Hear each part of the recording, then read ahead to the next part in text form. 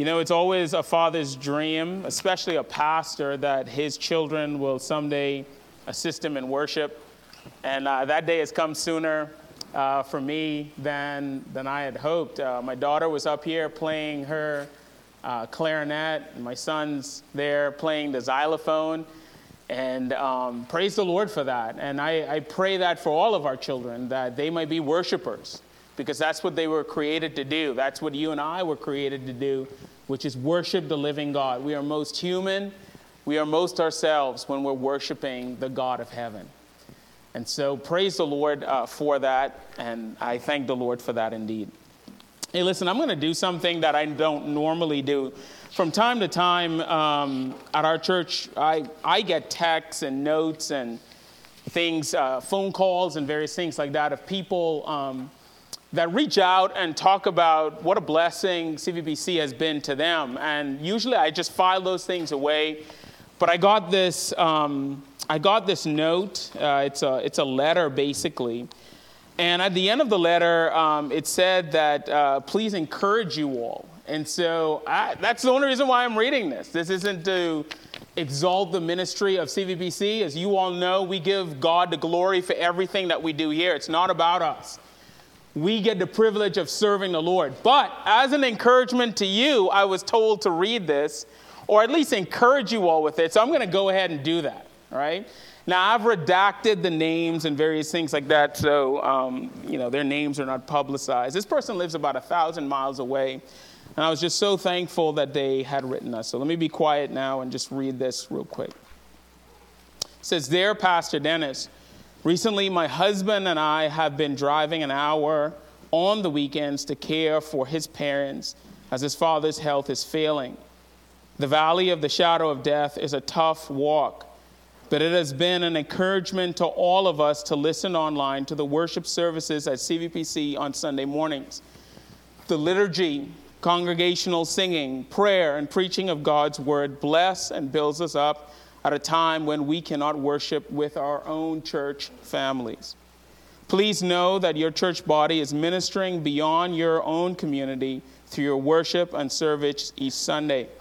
We are also thankful for all the ways folks at CVPC encouraged and challenged our son." And by the way, their son was a student at Covenant. We have a lot of college students here. They're not here right now, obviously, because Covenant's gone. But the ministry towards our Covenant students matter. And I hope it matters to you. It continues during his time there.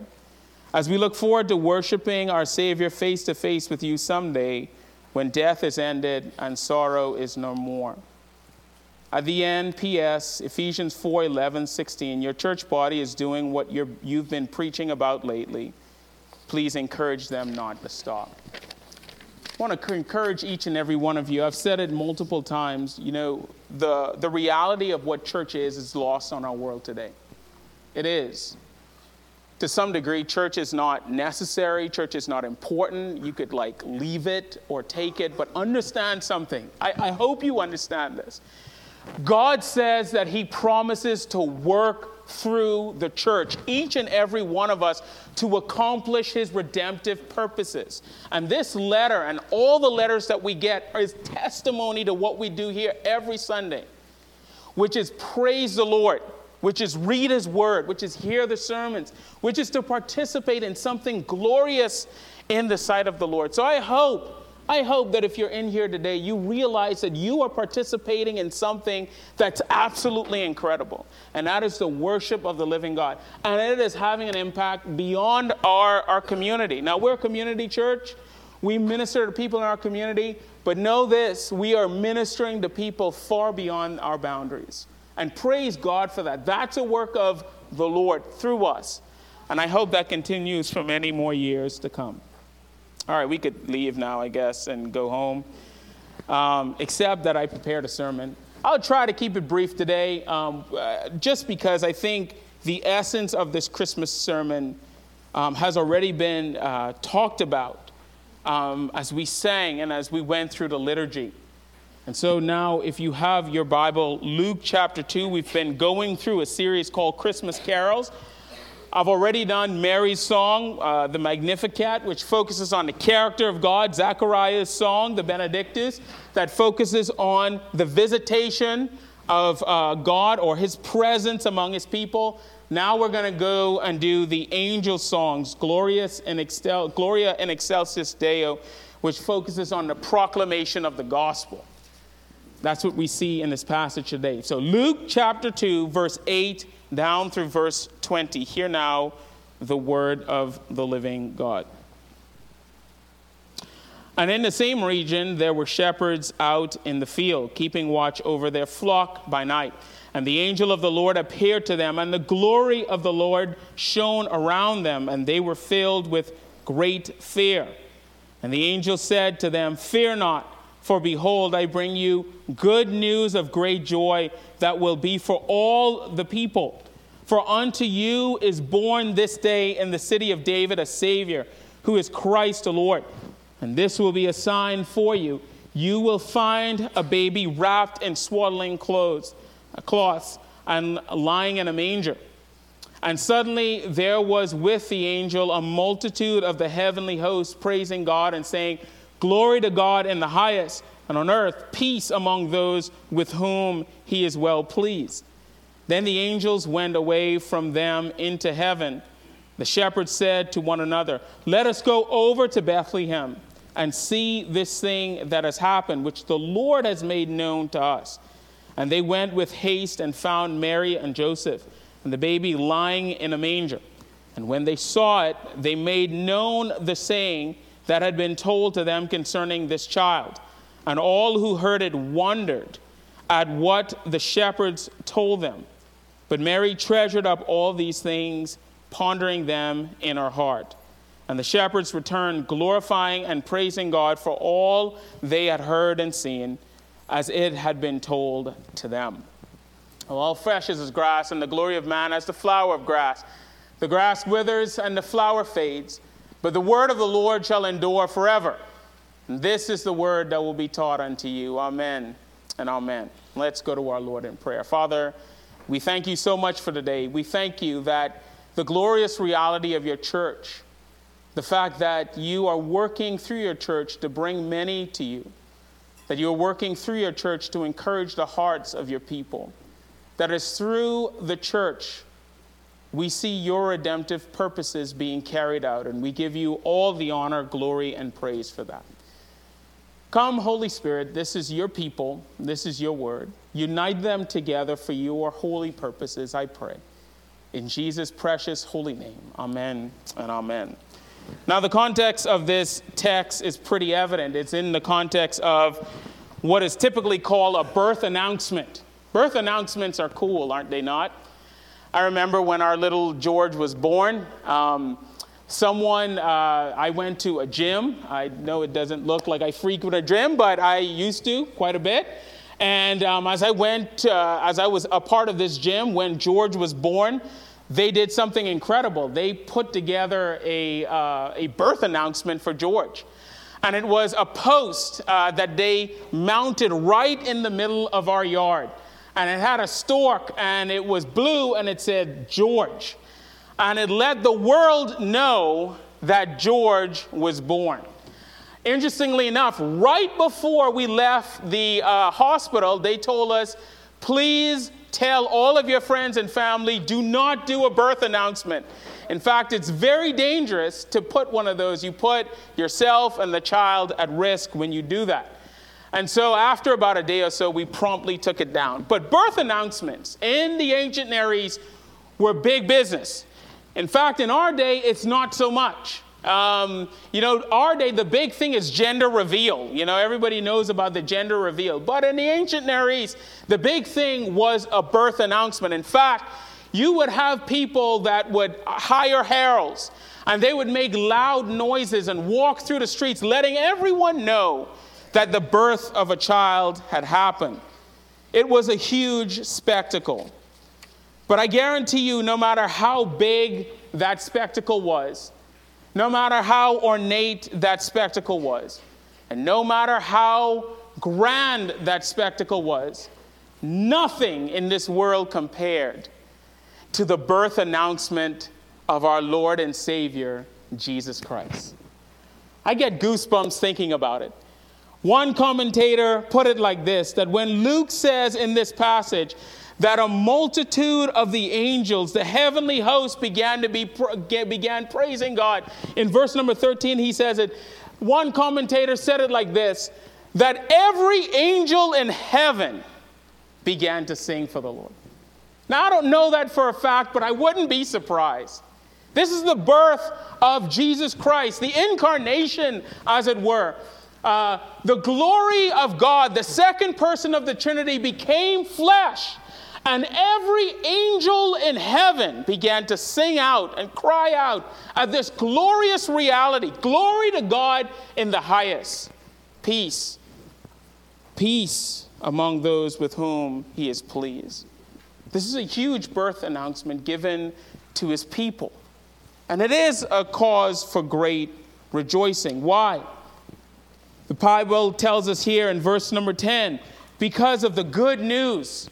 The good news has been proclaimed through Christ's birth. Most of us remember that in Genesis chapter 3 and verse number 15, the Bible says God tells Satan that a Redeemer will come. And this particular child, this particular Redeemer will crush his head and he will bruise his heel. In that text, the Bible tells us that that's the proto-evangelion, the very first mention of the gospel in all of Scripture. And that's why when you look at this particular text, it's amazing that the very first thing the angel says is that good news has come to the people. The word good news here is the word euangelizomai, or euangelizo, meaning the good news. And so we're supposed to connect the good news given in Genesis 3:15, the promised Messiah, with the good news mentioned in this text. Praise the Lord that through the incarnation, Christ has come. The good news of the gospel now will be proclaimed to all peoples. And that's pretty spectacular if you ask me. That gets all my spiritual pumps flowing. That God himself has come. And that's a sign of great joy. It should be to you, and I hope it is. Now, I want to move through this text and show you three things. I want to look at the shepherds. I want to look at the Savior. I want to look at the sign. And then I want to look at the song. I know I said three things and I gave you four things, but I got to mess with your mind just a little bit. First thing I want to look at, and I'll be brief with all of these, are the shepherds. Notice in verse number 8, it mentions that there were shepherds out in the field keeping watch over their flock by night, and the angel of the Lord appeared to them. Now, let me explain to you something. If you wanted to announce the birth of your son, you would not start with shepherds. You would start with your family. And so the big question in the narrative is, why did the angel start with the shepherds? What is so important about the shepherds? Well, the reality is that the shepherds serve as a metaphor for you and I.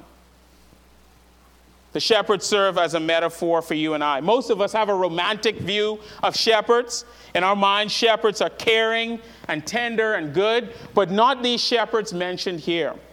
The shepherds that are mentioned here were outcasts of society. They were liars and thieves. In fact, they were so corrupt that their testimony wasn't even permissible in court.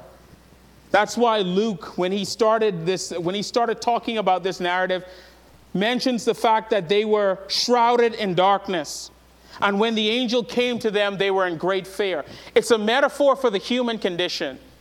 Each and every one of us inside here today is exactly like the shepherd. Our souls, our very lives are clouded with darkness, and we live in great fear. That's the metaphor of the human condition. And it doesn't matter who you are.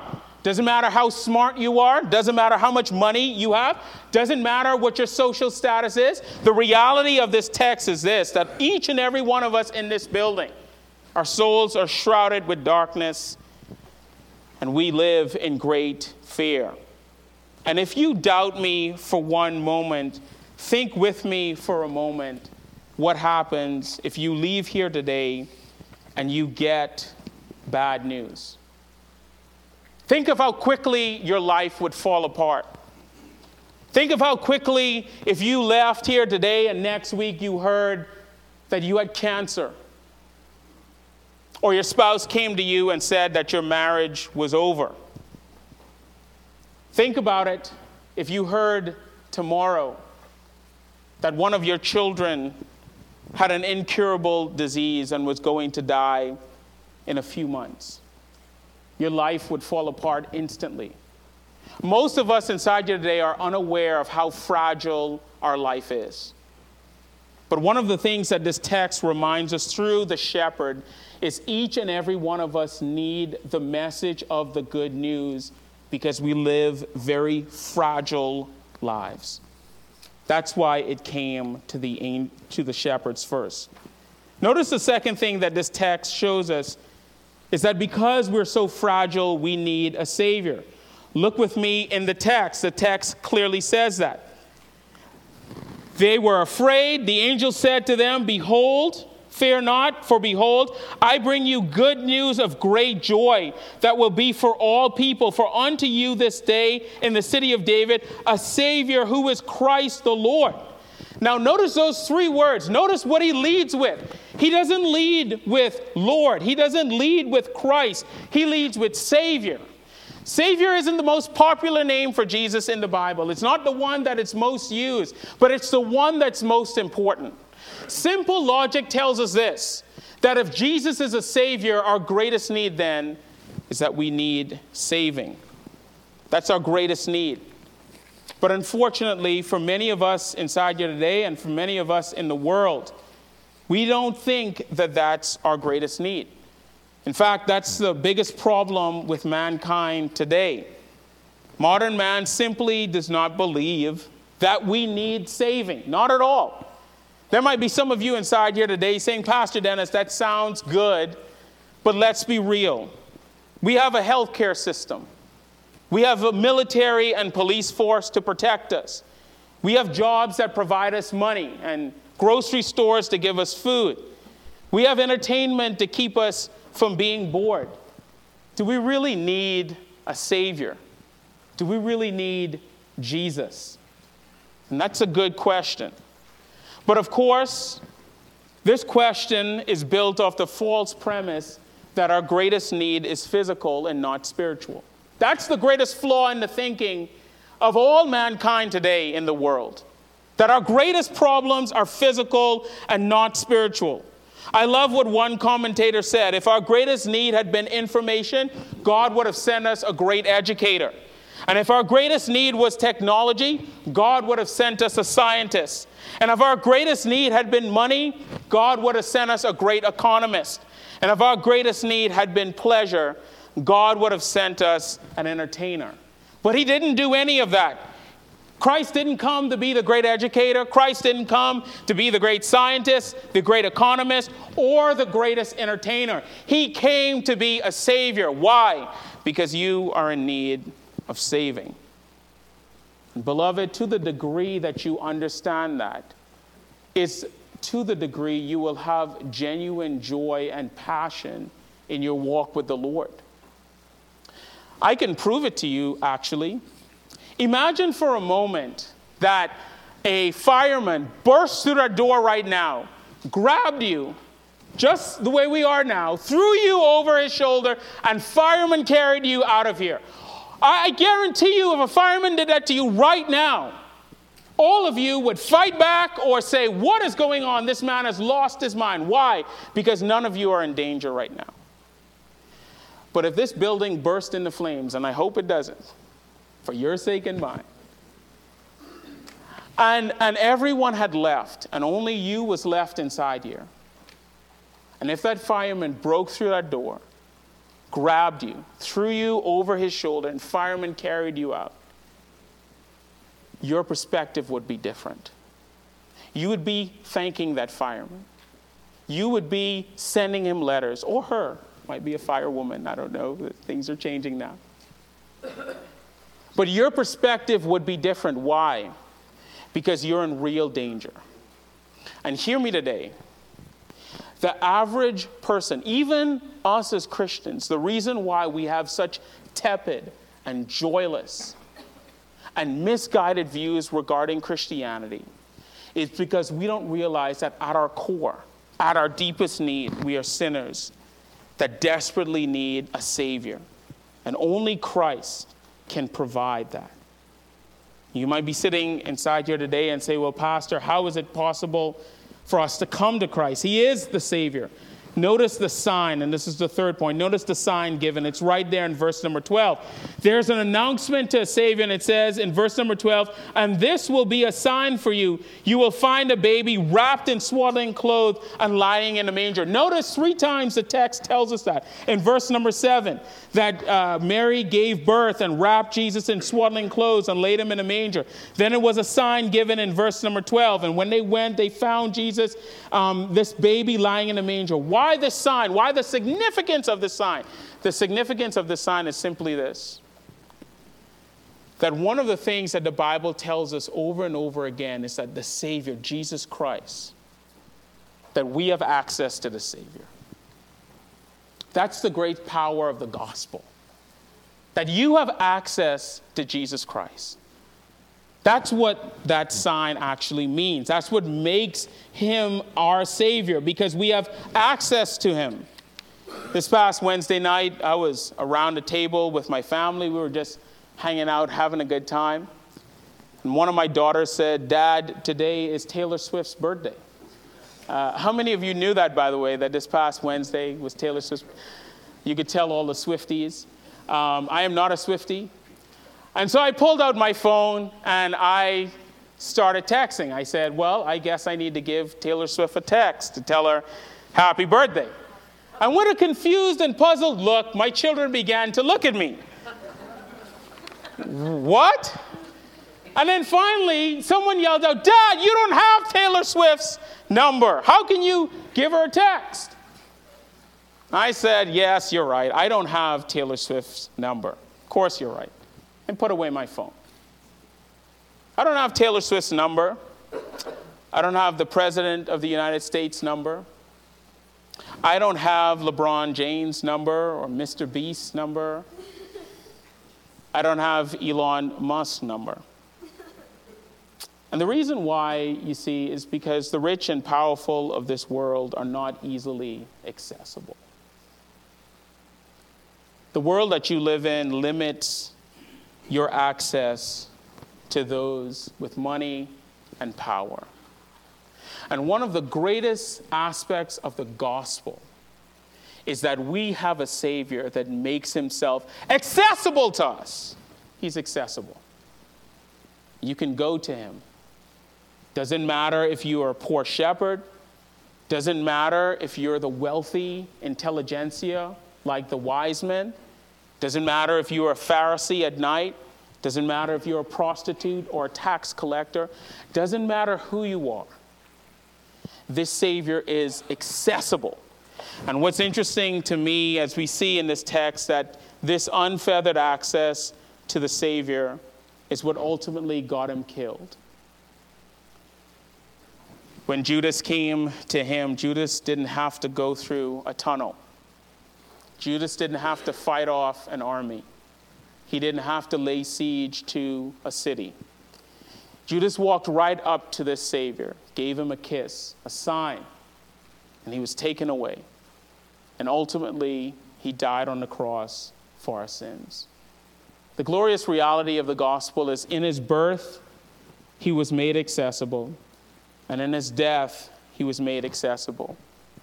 And even today, he is made accessible to you and I. Have you gone to the Savior?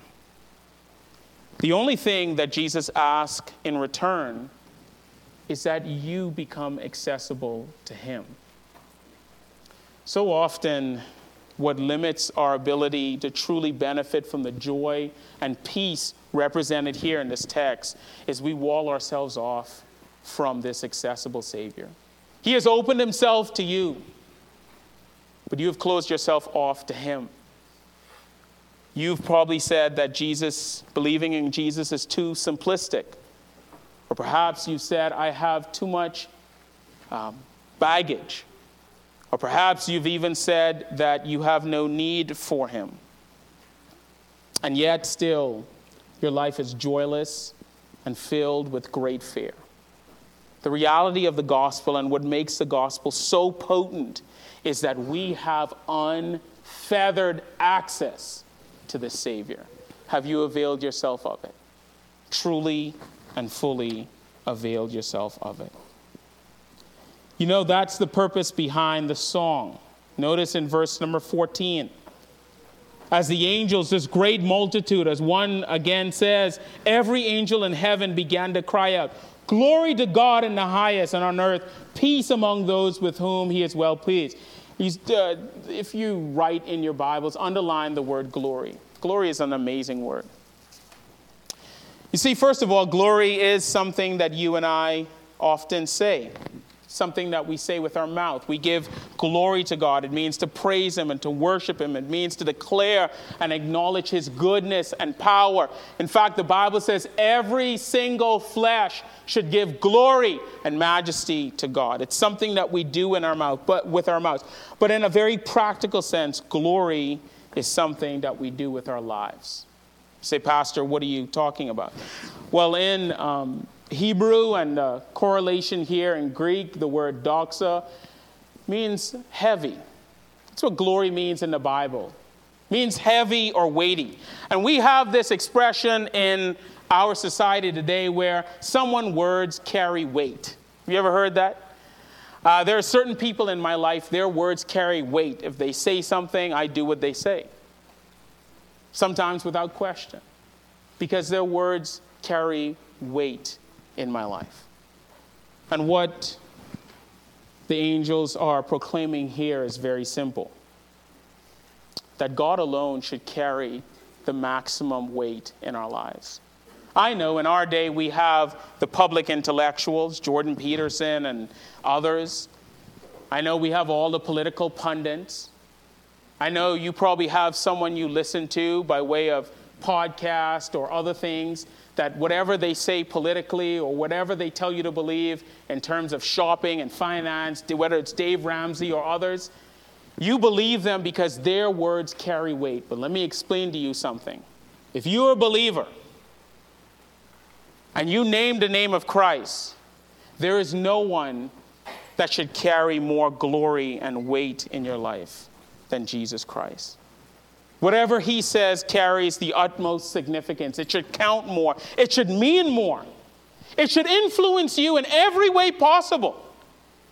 If Jesus says it, you follow it regardless of what the culture or the world or your friends or anyone else says. Does his name carry glory in your life?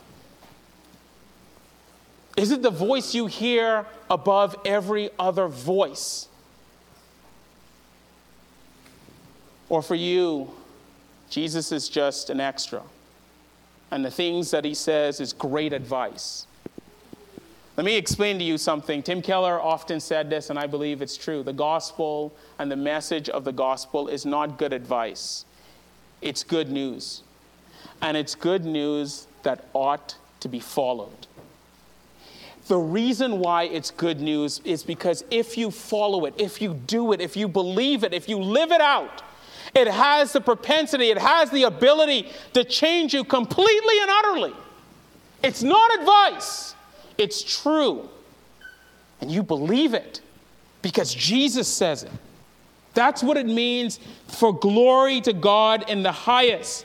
We give him all glory. And because of that, there is peace. And notice, underline the word, whom he is pleased. In other words, for those of his covenant people who trust and believe in his name. Pastor Dennis, how do Jesus Christ become glorious in my life? I don't know. Maybe you might be new to Christianity, or maybe you might just be confused.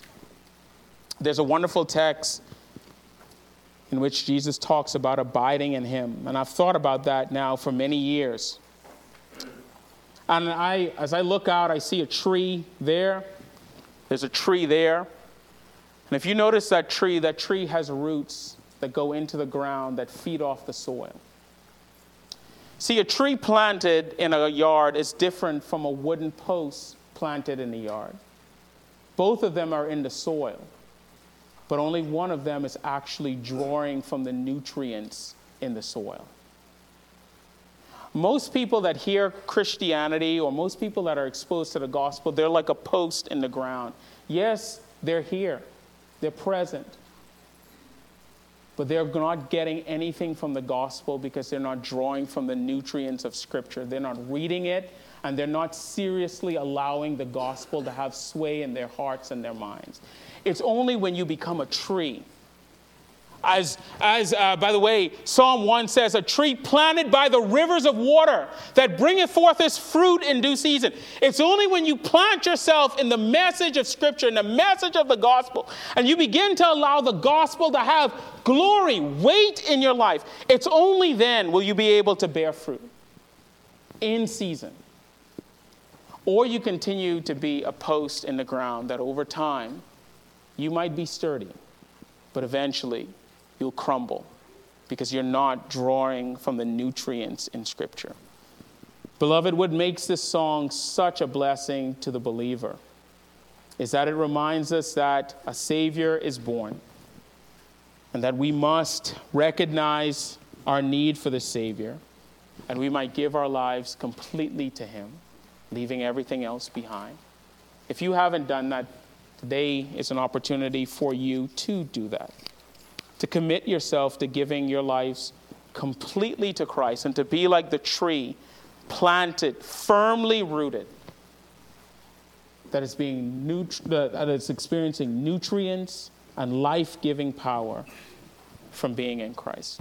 Father, we thank you so much for this day. We thank you so much for the message of the gospel.